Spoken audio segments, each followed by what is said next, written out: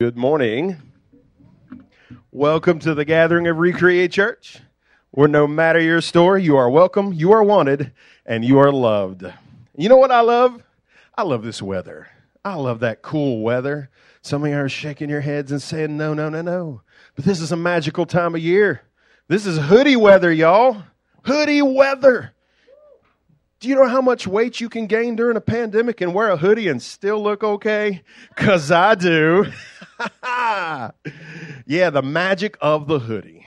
I don't know if you got one of these Recreate hoodies. We're going to have to order some more. If you're interested and didn't get one the first time, let me know. Well, today I want to tell you about two guys. Their names are Ricky and Bobby. No connection to any Rickies or Bobbies that may be listening right now, or to a race car driver named Ricky Bobby, although one of them might say, if you're not first, you're last. Let's start with Ricky. Well, Ricky and Bobby were born the same day in the same hospital, but that's about where the similarities end. Their paths diverge considerably. Ricky's trajectory is up and to the right. It's on an upward path. His parents are wealthy investment bankers who have been so successful that upon his birth, they decide to retire, both of them, and become full-time parents to Ricky. They give him every advantage. They get him into every school, and by the time he's a teenager, he's already raking in millions in business of his own. He retires at age 25, marries a Brazilian supermodel, travels the world, lives to a ripe old age of 100, and decides, having accomplished everything, he will ride the upward escalator into heaven and give God a high five. What a life. That's Ricky's life. Now for Bobby's life. Bobby, well, his parents loved him, but it was tough. It was tough. When he was still young, his dad lost a job, and they were homeless for a while. Then his mom got sick, and his dad fell to pieces, so he has to get a job to support his family. Life is really tough.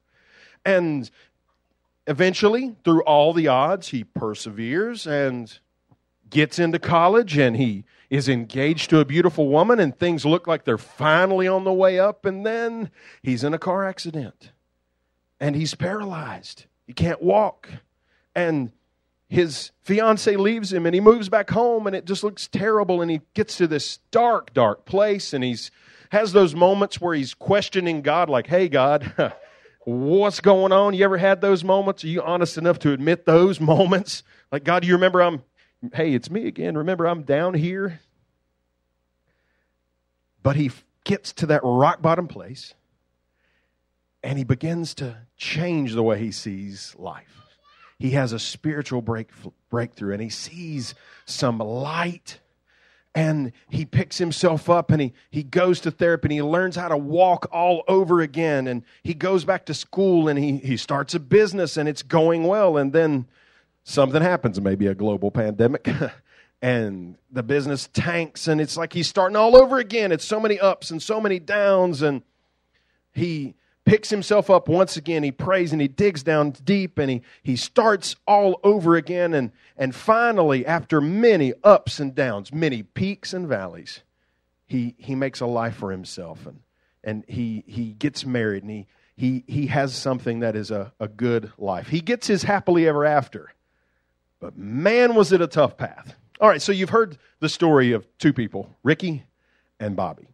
Everything seemed to go Ricky's way, whereas Bobby's life was like a roller coaster. Sometimes it's good, sometimes it's bad, and it was scrap and struggle the whole way. Okay, of those two lives, which one of them sounds more appealing if you've got to live through it? Well, the one where it's easy, preacher man, that's not difficult. Give me that Ricky life where things are easy. Okay, but which one sounds more like real life? Which one of those guys can you more easily relate to? The one who had everything handed to him, or the one who's been up and down and get to a low spot and have a breakthrough and come back up again? Well, yeah. Hey, we're happy enough for Ricky, but it's Bobby that we relate to. Here's a profound statement. That's why you showed up, right, to hear a profound statement. Also, there's cupcakes. So if the profound statement doesn't pan out, there's cupcakes as a compensation for that. Here it is. You may impress people with your strengths, but you connect with people through your struggles. If you want to make a difference in this world, you probably won't do it by projecting that polished Instagram image where everything is perfect. You'll probably do it when you're real about your flaws and your struggles and your pain. Not in a look at me, look how bad my life is sort of way, but to say, hey, I've been there too. That's where you will make a difference. So we've been studying this character in the Old Testament named Joseph. And so far, his life has been all strength and no struggle. He's that kid who's had everything handed to him. There's a family with 13 children. 13, that's a lot of kids. And Joseph is the favorite child of 13 kids, and they don't even bother pretending it's not so. And most of the time, if there's a favorite kid, they're like, no, I love you all equally. Actually, this one's my favorite. No. In this family, everyone knows it. It's obvious. His dad even buys him this snazzy outfit to prove that he's the favorite kid. And then Joseph starts having these dreams. God gives him prophetic dreams that tell him he's going to be ruling over the whole family. So you can imagine how that went over. Imagine you got a brother or sister. Imagine if they said, guess what? I'm not only the boss of you, I'm going to rule over you. Yeah, that would not go over too well. So Joseph is not exactly, he's not a bad person, really. He's maybe not very tactful. He's not a bad person, but it's kind of hard to relate to him at this point. It's easier to relate to his brothers than it is to him. Most of the time, we're not going to be able to relate to people whose life has been perfect because our lives haven't been perfect. We are going to have a hard time connecting with someone who's had everything handed to them and don't know what struggle is like. But Joseph's story is about to take a dramatic turn. He's about to end up in a hole, literally and spiritually, figuratively. He's going to go from being decked out to being sold out in a single day. We kind of know what that's like. You ever had your plans wrecked? You ever had your dreams or your hopes dashed? We know what it's like to have some dreams crushed. We know what it's like to ask God why we've got to go through so much struggle, especially when we feel like we're trying to do what He would have us to do. That's the worst, isn't it? When you're trying to do what God wants you to do, and yet you still end up in a hole somehow. What do we do about that? We're going to find out. Genesis 37 is our scripture for today. And we're going to start at verse 12. I think Joseph's story is going to give us some insight into our story. Going to be a lot of the reading of the Scripture today.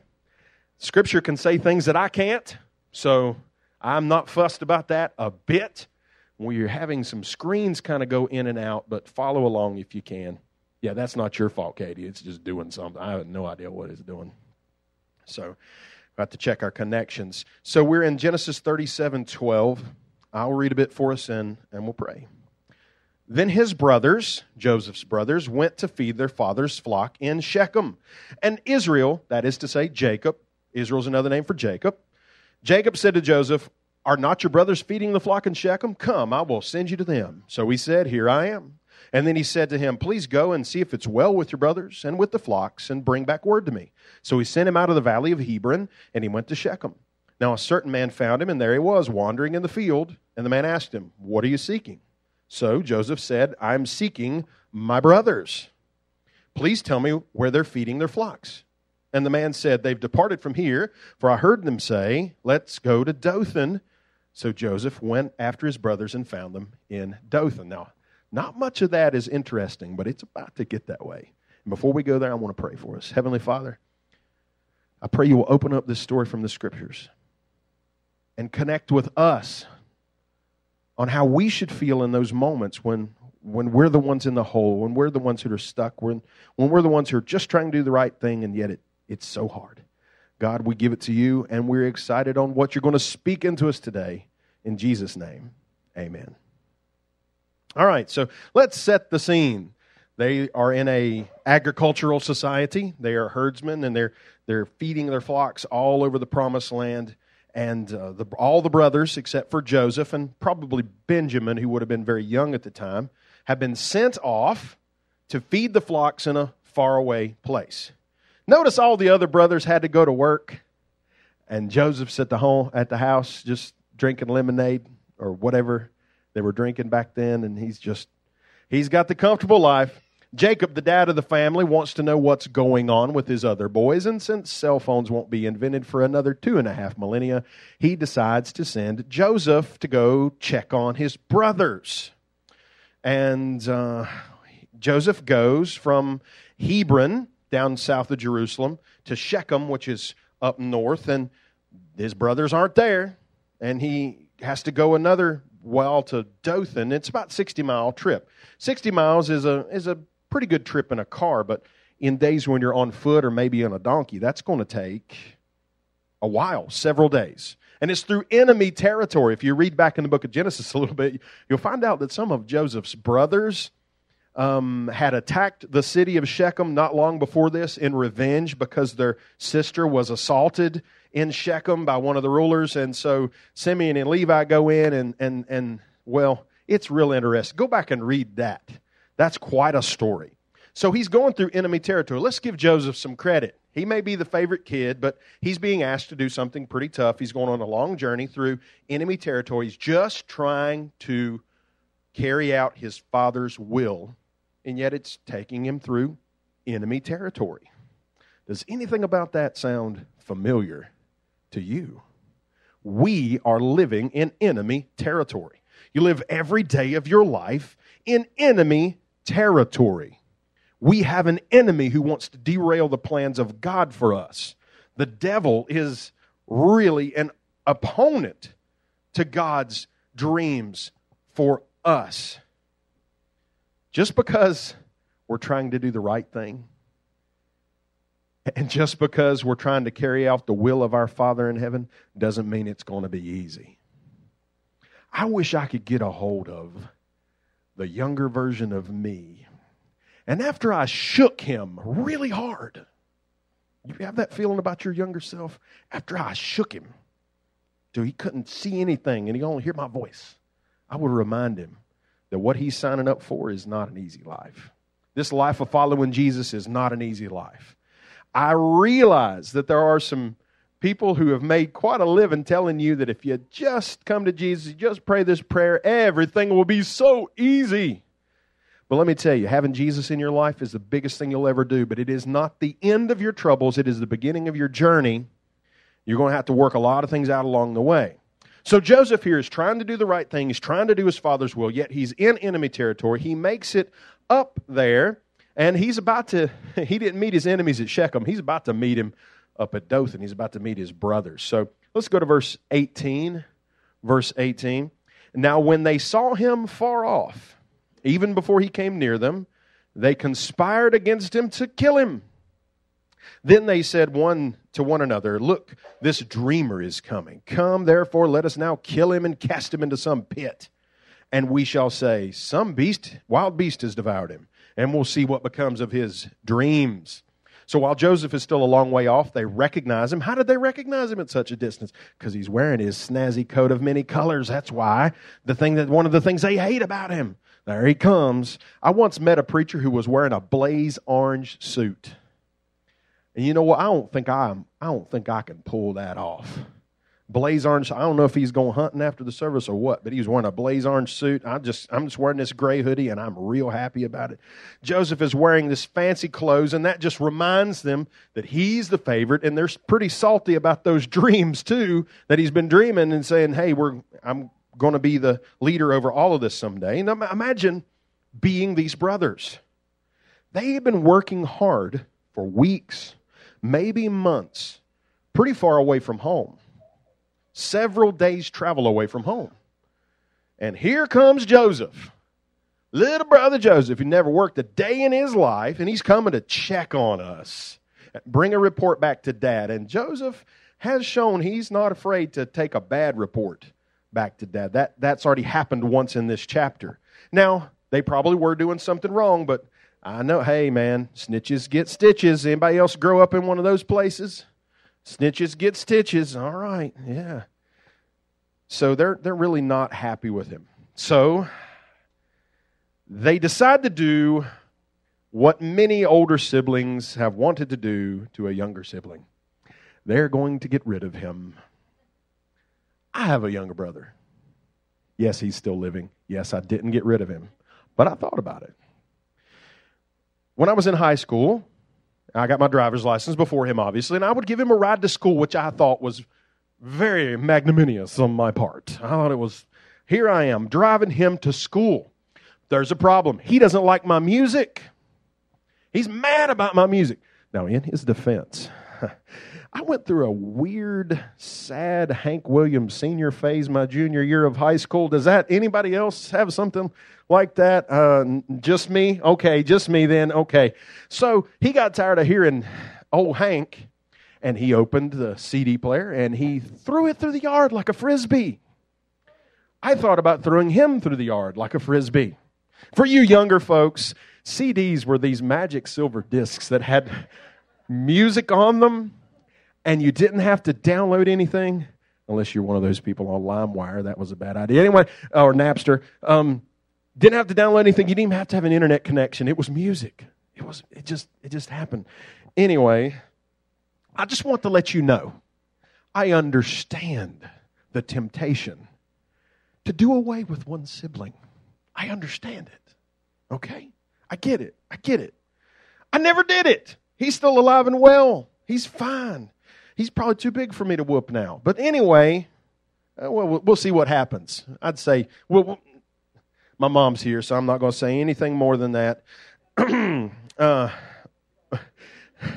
My parents, get this. I love my parents. When we were teenagers, they bought us boxing gloves. You know what? It worked too. It worked. All right. That was a lot better than bare knuckles. Anyway, getting back to Joseph. God has big plans for Joseph. Big dreams for Joseph, but his brothers don't want anything to do with it. His brothers hate the dreams, and they're ready to destroy the dreams. Do understand, my friends, we have an adversary who hates God's dreams for us. There is a wild beast that's ready to eat us up and eat up our dreams. It's the devil. The devil's going to oppose God's plans for you. Somebody said that if you never have a head-on collision with the devil, it might be because you're driving in the same direction as him. That's something to think about. If you're trying to follow God's will for your life, you're going to have some opposition. And like Joseph, even some of the people who should be supporting you might not get it. But that doesn't mean God's plan has been interrupted. The enemy cannot destroy a dream that's from God. Now, maybe we could walk away from it, possibly. We can't always walk away from the dreams. Ask Saul of Tarsus if you can opt out of God's plan. He'll tell you, no, you can't. The brothers didn't know it, but their betrayal is going to be part of fulfilling God's purposes, not the destruction of God's purposes. Listen. When you're seeking and following God's will, even the setbacks can be a setup. We're going to see that in Joseph's story. Hang on. We won't see it today, but it's coming. Let's read a little bit more. Let's go to verse 21, please. Verse 21. Reuben heard it. Reuben's the oldest brother who has a wonderful sandwich named after him. Not sure where that came from, but I'm near and dear to my heart already. Reuben heard it, and he delivered Joseph out of their hands and said, "Let us not kill him." And Reuben said to them, "Shed no blood, but cast him into a pit, which is in the wilderness, and do not lay a hand on him." And then we find out, Reuben, he says, we find out later that he wanted to deliver Joseph out of their hands and bring him back to his father. So at the moment, he's looking like he's playing along with the plan of the brothers, but he really has intention of rescuing the boy. So it came to pass, verse 23, it came to pass when Joseph had come to his brothers that they stripped Joseph of his tunic, the tunic of many colors that was on him, and they took him and cast him in a pit, and the pit was empty.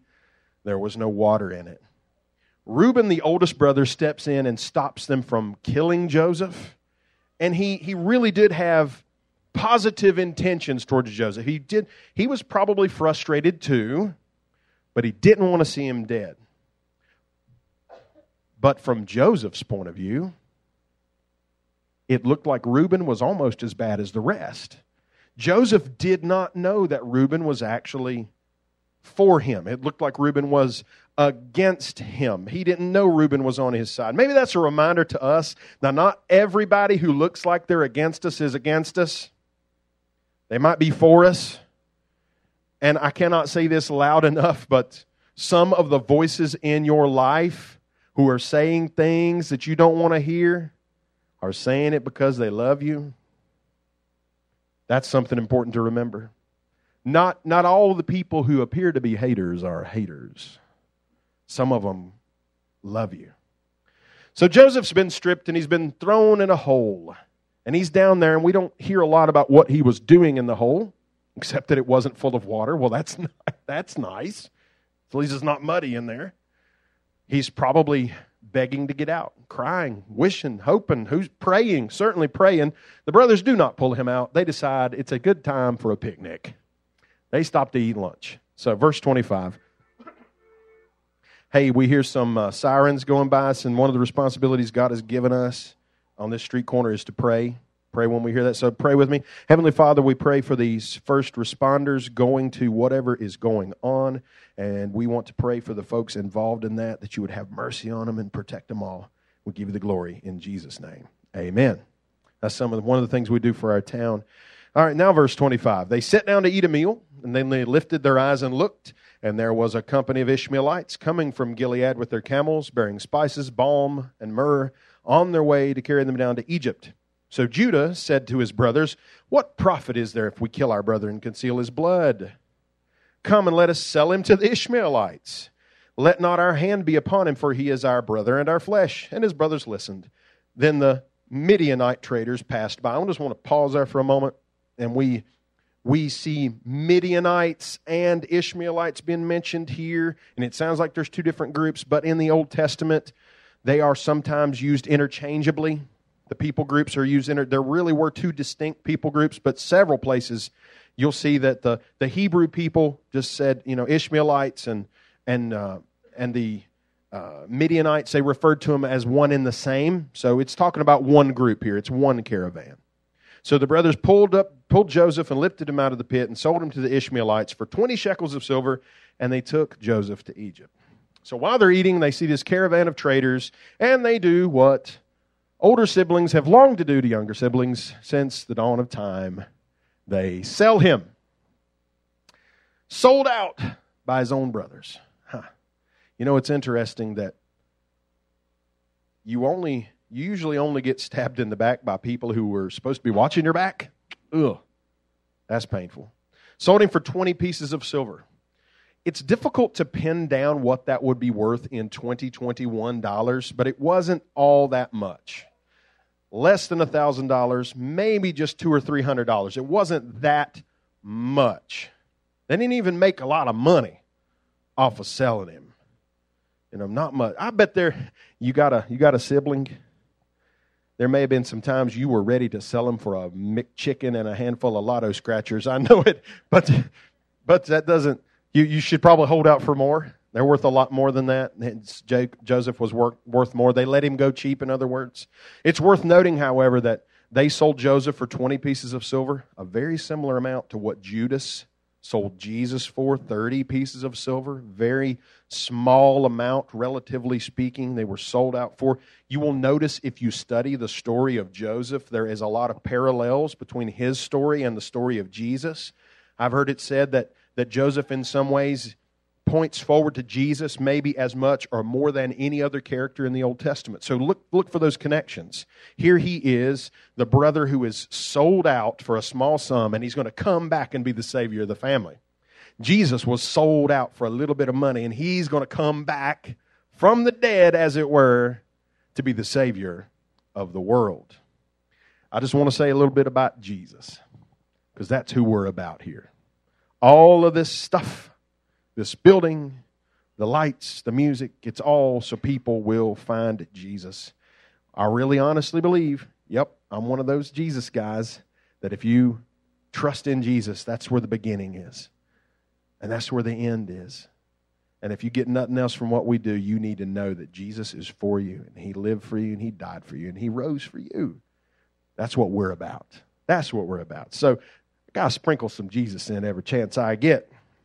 Now you might be wondering, how did the brothers manage to sell Joseph when Reuben was there trying to advocate for him? But it just so happens Reuben was not there at this moment. Reuben had stepped away. Don't know why. Verse 29. Verse 29. Then Reuben returned to the pit, and indeed Joseph was not in the pit. And he tore his clothes, and he returned to his brothers and said, "The lad is no more. Where shall I go?" So they took Joseph's tunic, killed a kid of the goats. Poor little goat. What did he do? He didn't do nothing. And they dipped the tunic in the blood. Then they sent the tunic of many colors and brought it to their father and said, "We have found this. Do you know whether or not it's your son's tunic?" And Jacob recognized it, and he said, "It is my son's tunic. A wild beast has devoured him. Without a doubt, Joseph is torn to pieces." Then Jacob tore his clothes and put sackcloth on his waist and mourned for his son many days. And all his sons and daughters arose to comfort him, but he refused to be comforted. And he said, "For I shall go down into the grave to my son in mourning." Thus his father wept for him. Once they'd sold Joseph, they figured they would never see him again. They told their dad that he'd been killed by wild animals and faked some evidence. That's why they dipped the coat of many colors in some blood. Jacob mourned for his lost son and could not be comforted. He was sure he was dead. Sure he was, see, another parallel with Jesus' story. They were quite sure he was dead, and he was dead. But he came back, and Joseph is going to come back. Now, right now, at this point in the story, we're leaving it at a sad note. Sold out, in a hole, sold out. They think he's dead. We've got some tough things to think about, don't we? By all appearances, it seems that God's good plans for Joseph have been destroyed. Ruined. He's been thrown in a hole. He's been sold out. Surely that means the dreams God gave him are over. Right? Feels that way to us sometimes, doesn't it? How would Joseph have felt? We're not given an insight into his feelings here, but we might guess. If we feel like we're trying to do the right thing, we're trying to follow a dream, and maybe even you're pretty sure you're following something God wants you to do, and then it falls apart. What then? What then? When you're trying to do the right thing and you've crashed into a wall, you've fallen in the hole, and you say, "God, I'm just I thought this is what you wanted me to do. Why is it so doggone hard then? It looks like it's over." What do you feel like in those moments when it looks like whatever good thing was on the way has been derailed? You'll have those moments if you haven't. What do we do? What do we do when it feels like the Lord Himself has left us hanging? And if you've never experienced that, hang on, you will. You'll have moments where you wonder if the Lord's forgotten you. What about that? What about those down in the hole moments? How do we make sense of that when we're dealing with disappointment and unmet expectations and what looks like the ruination of the plans? What do we do? I've been thinking on this one. This one's been near and dear to my heart. I've been praying all week, "Lord, I need to hear this message. You know, if I don't preach it, somebody needs to preach it to me." So I want you to know I preach to myself pretty much consistently. Before I preach to y'all on Sunday mornings, but I've been preaching to myself all week. And here's what I've seen in the story of Joseph. 3 things to consider when you're in the hole. First is the presence of God. When Joseph was stuck in that hole, when he was sold out, did God leave him?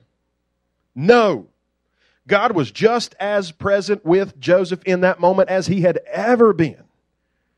If you're in a hole, God's with you in the hole. You will not be alone, ever.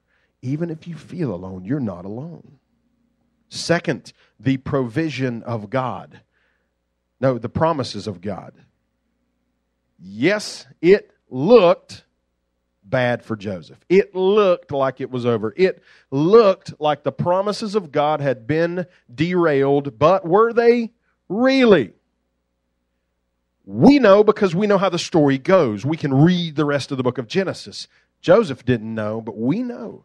We have the perspective on his situation. The promises of God for Joseph, the good dreams God had for him were just as true in the whole as they were before.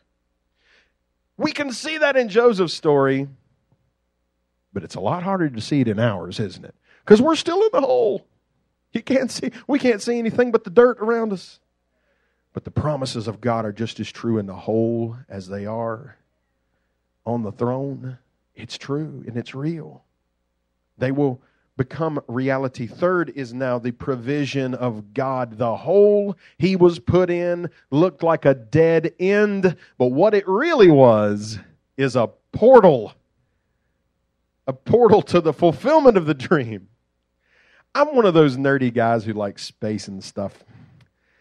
Astrophysicists have described a phenomenon that they call the Einstein-Rosen bridge. We would call it a wormhole. If you watch Star Trek or something, it's like a wormhole, okay? This is a very bad explanation, but it is basically a rift in space-time where you go in on one side and you come out on the other an impossible distance away. Impossible. You go in the hole and you come out at a place you couldn't have been before. You know what? That's what happened to Joseph, wasn't it? He went in the hole, and he's going to go to Egypt. That sounds like a bad place to be, but it turns out is the best place to be. His story took a positive turn there, and he didn't even know it. He just knew he was in the hole. Why do you suppose it's so different for us? That when we go in the hole, we think it's over. We see the hole as a dead end instead of a portal to where God wants to take us. Remember that truth. The hole you're in might be the thing that leads you to the fulfillment of God's purposes for you. The realization of the dream, not the destruction of the dream. There's so much more to Joseph's story, and I invite you to read ahead. Pretty much the rest of the book of Genesis, with a few exceptions, is about Joseph or connected to Joseph or the family making their way back around to find out, hey, Joseph is alive, and not only that, he's running things. Check it out. There's so much more to Joseph's story, and we know that, and we accept that. Yet we miss that there's so much more to our story, too. There's much more to your story than where you're at right now, today. You got a lot more living to do. And there's going to be ups, and there's going to be downs, and there's going to be times it feels like you're stuck, times it feels like you're in the hole. But I promise you this, trust God while you're in the hole, and you won't stay there. You'll come out wherever He wants you to be, and it might be places you never expected. You know, in my family and our lives, we're experiencing some things right now. We're waiting to see what God will do. We need God to provide for us, and we're looking around, and it doesn't seem to be happening, but God will come through. And I'm excited, and I'm going to go ahead and praise Him in advance. God, I don't know what you're going to do, but thanks, because it's going to be good. I want us to pray right now along those lines, and then we're going to do something special just after that. Heavenly Father, we know it is true. We know it is true that you love us and you have purposes for us. And even in those moments where it seems like everything is falling apart or we're stuck, your dreams for us have not been destroyed. Help us to see what we know is true. Help us to believe it in an experiential way. So when we are stuck, when we are discouraged, when we are down, when we are dealing with disappointment and roadblocks, we will not give up, but we will hold on in Jesus' name. God, I pray that you will use the situations we are in to propel us forward into the fulfillment of your dreams. In Jesus' name, amen. Amen. We're going to do something special before we dismiss. you noticed the cupcakes, and I did mention them. They are for a special purpose. Today we have the unique honor as a church family to celebrate something with an amazing couple in our church. Debbie and James Brady back here. Wave at the people. I know you won't get James to stand up here. I know you won't go for that. They're celebrating their 50th wedding anniversary. That's a big deal. We're so happy for you guys. And they want to invite you to partake in some of these goodies that they have over here. So if you got a minute or just want to at least grab one for the road and wish them a happy anniversary. And we kind of have to do things a little different in COVID times. We don't always get to have the extensive celebrations we'd like to, but they want to share that with their church family. And I would like to pray. Give a little prayer for them, okay? Will you pray along with me? Are you guys? You're coming? Oh, wow, okay. Come on up here. Come on up here. For those of you who didn't catch that, that was an audible sigh. Thank you for being a good sport, James. We appreciate you. See, here's a wise man. This is a wise man right here. 50 years is a lot of training. My wife's been training me for 20 so far, and I'm not quite housebroken yet, but I'll get there. Let's pray. I want to pray over these folks. Our Father in heaven, we glorify your name for creating this thing called marriage. Lord, it is so blessed and yet at times so tough with so many ups and downs, yet you built it as something beautiful and meaningful, and we give you the glory. We praise your holy name for 50 years of marriage. You said that a man shall leave his father and mother and become one with his wife, and Lord, in a troubled world like this is, 50 years is such an accomplishment. It's not possible except by your grace. Lord, we praise you for your mercies never run out. Your compassions never fail. Your blessings are new every morning. Great is your faithfulness, O Almighty God. As a church family, we call upon you to renew your blessings on James and Debbie. Bless them and keep them. Make your face shine upon them. Be gracious to them. Lift up your countenance upon them and give them peace. Lord, we pray you'll extend your blessing to their children and their children's children and their children's children's children. You have told us that the mercy of the Lord is from everlasting to everlasting, and you keep a covenant of mercy for 1,000 generations with those who love you and keep your commandments, and may it be so. 50 years ago, you brought them together in love, and the path has been long and winding, with many ups and downs along the way, and yet you have brought them through, and we glorify your name. We pray you'll give them wisdom for the future, love for the future. None of us know what's ahead, Father, but you. With you, the victory is certain. We pray for James and Debbie that the love that has sustained them would grow and grow continually. Each day, may you increase their love, their forgiveness, their patience, and their trust. God, we give you the glory for 50 years and all the years to come. And I want to lift up every marriage represented in our church family, either in person or listening later on, that you would work wonders in Jesus' name. Amen. Amen. Yeah, let's have a hand for James and Debbie. Thanks for getting a good sport, James. We appreciate that about you. All right, we're going to conclude our service right there. Unless you about to say something? No. We praise God, and we love you guys. We love you guys. I just met. It's so funny. Debbie and James were part of the first church I pastored a long time ago, when I really was the young preacher. When I really was, and they've been such a special part of this since the earliest days. So we're going to leave it right there. I'm going to ask our young lady who's operating the computer to go ahead and start the end credits, so to speak. God bless you guys. Appreciate you being a part of this. We'll catch you next time.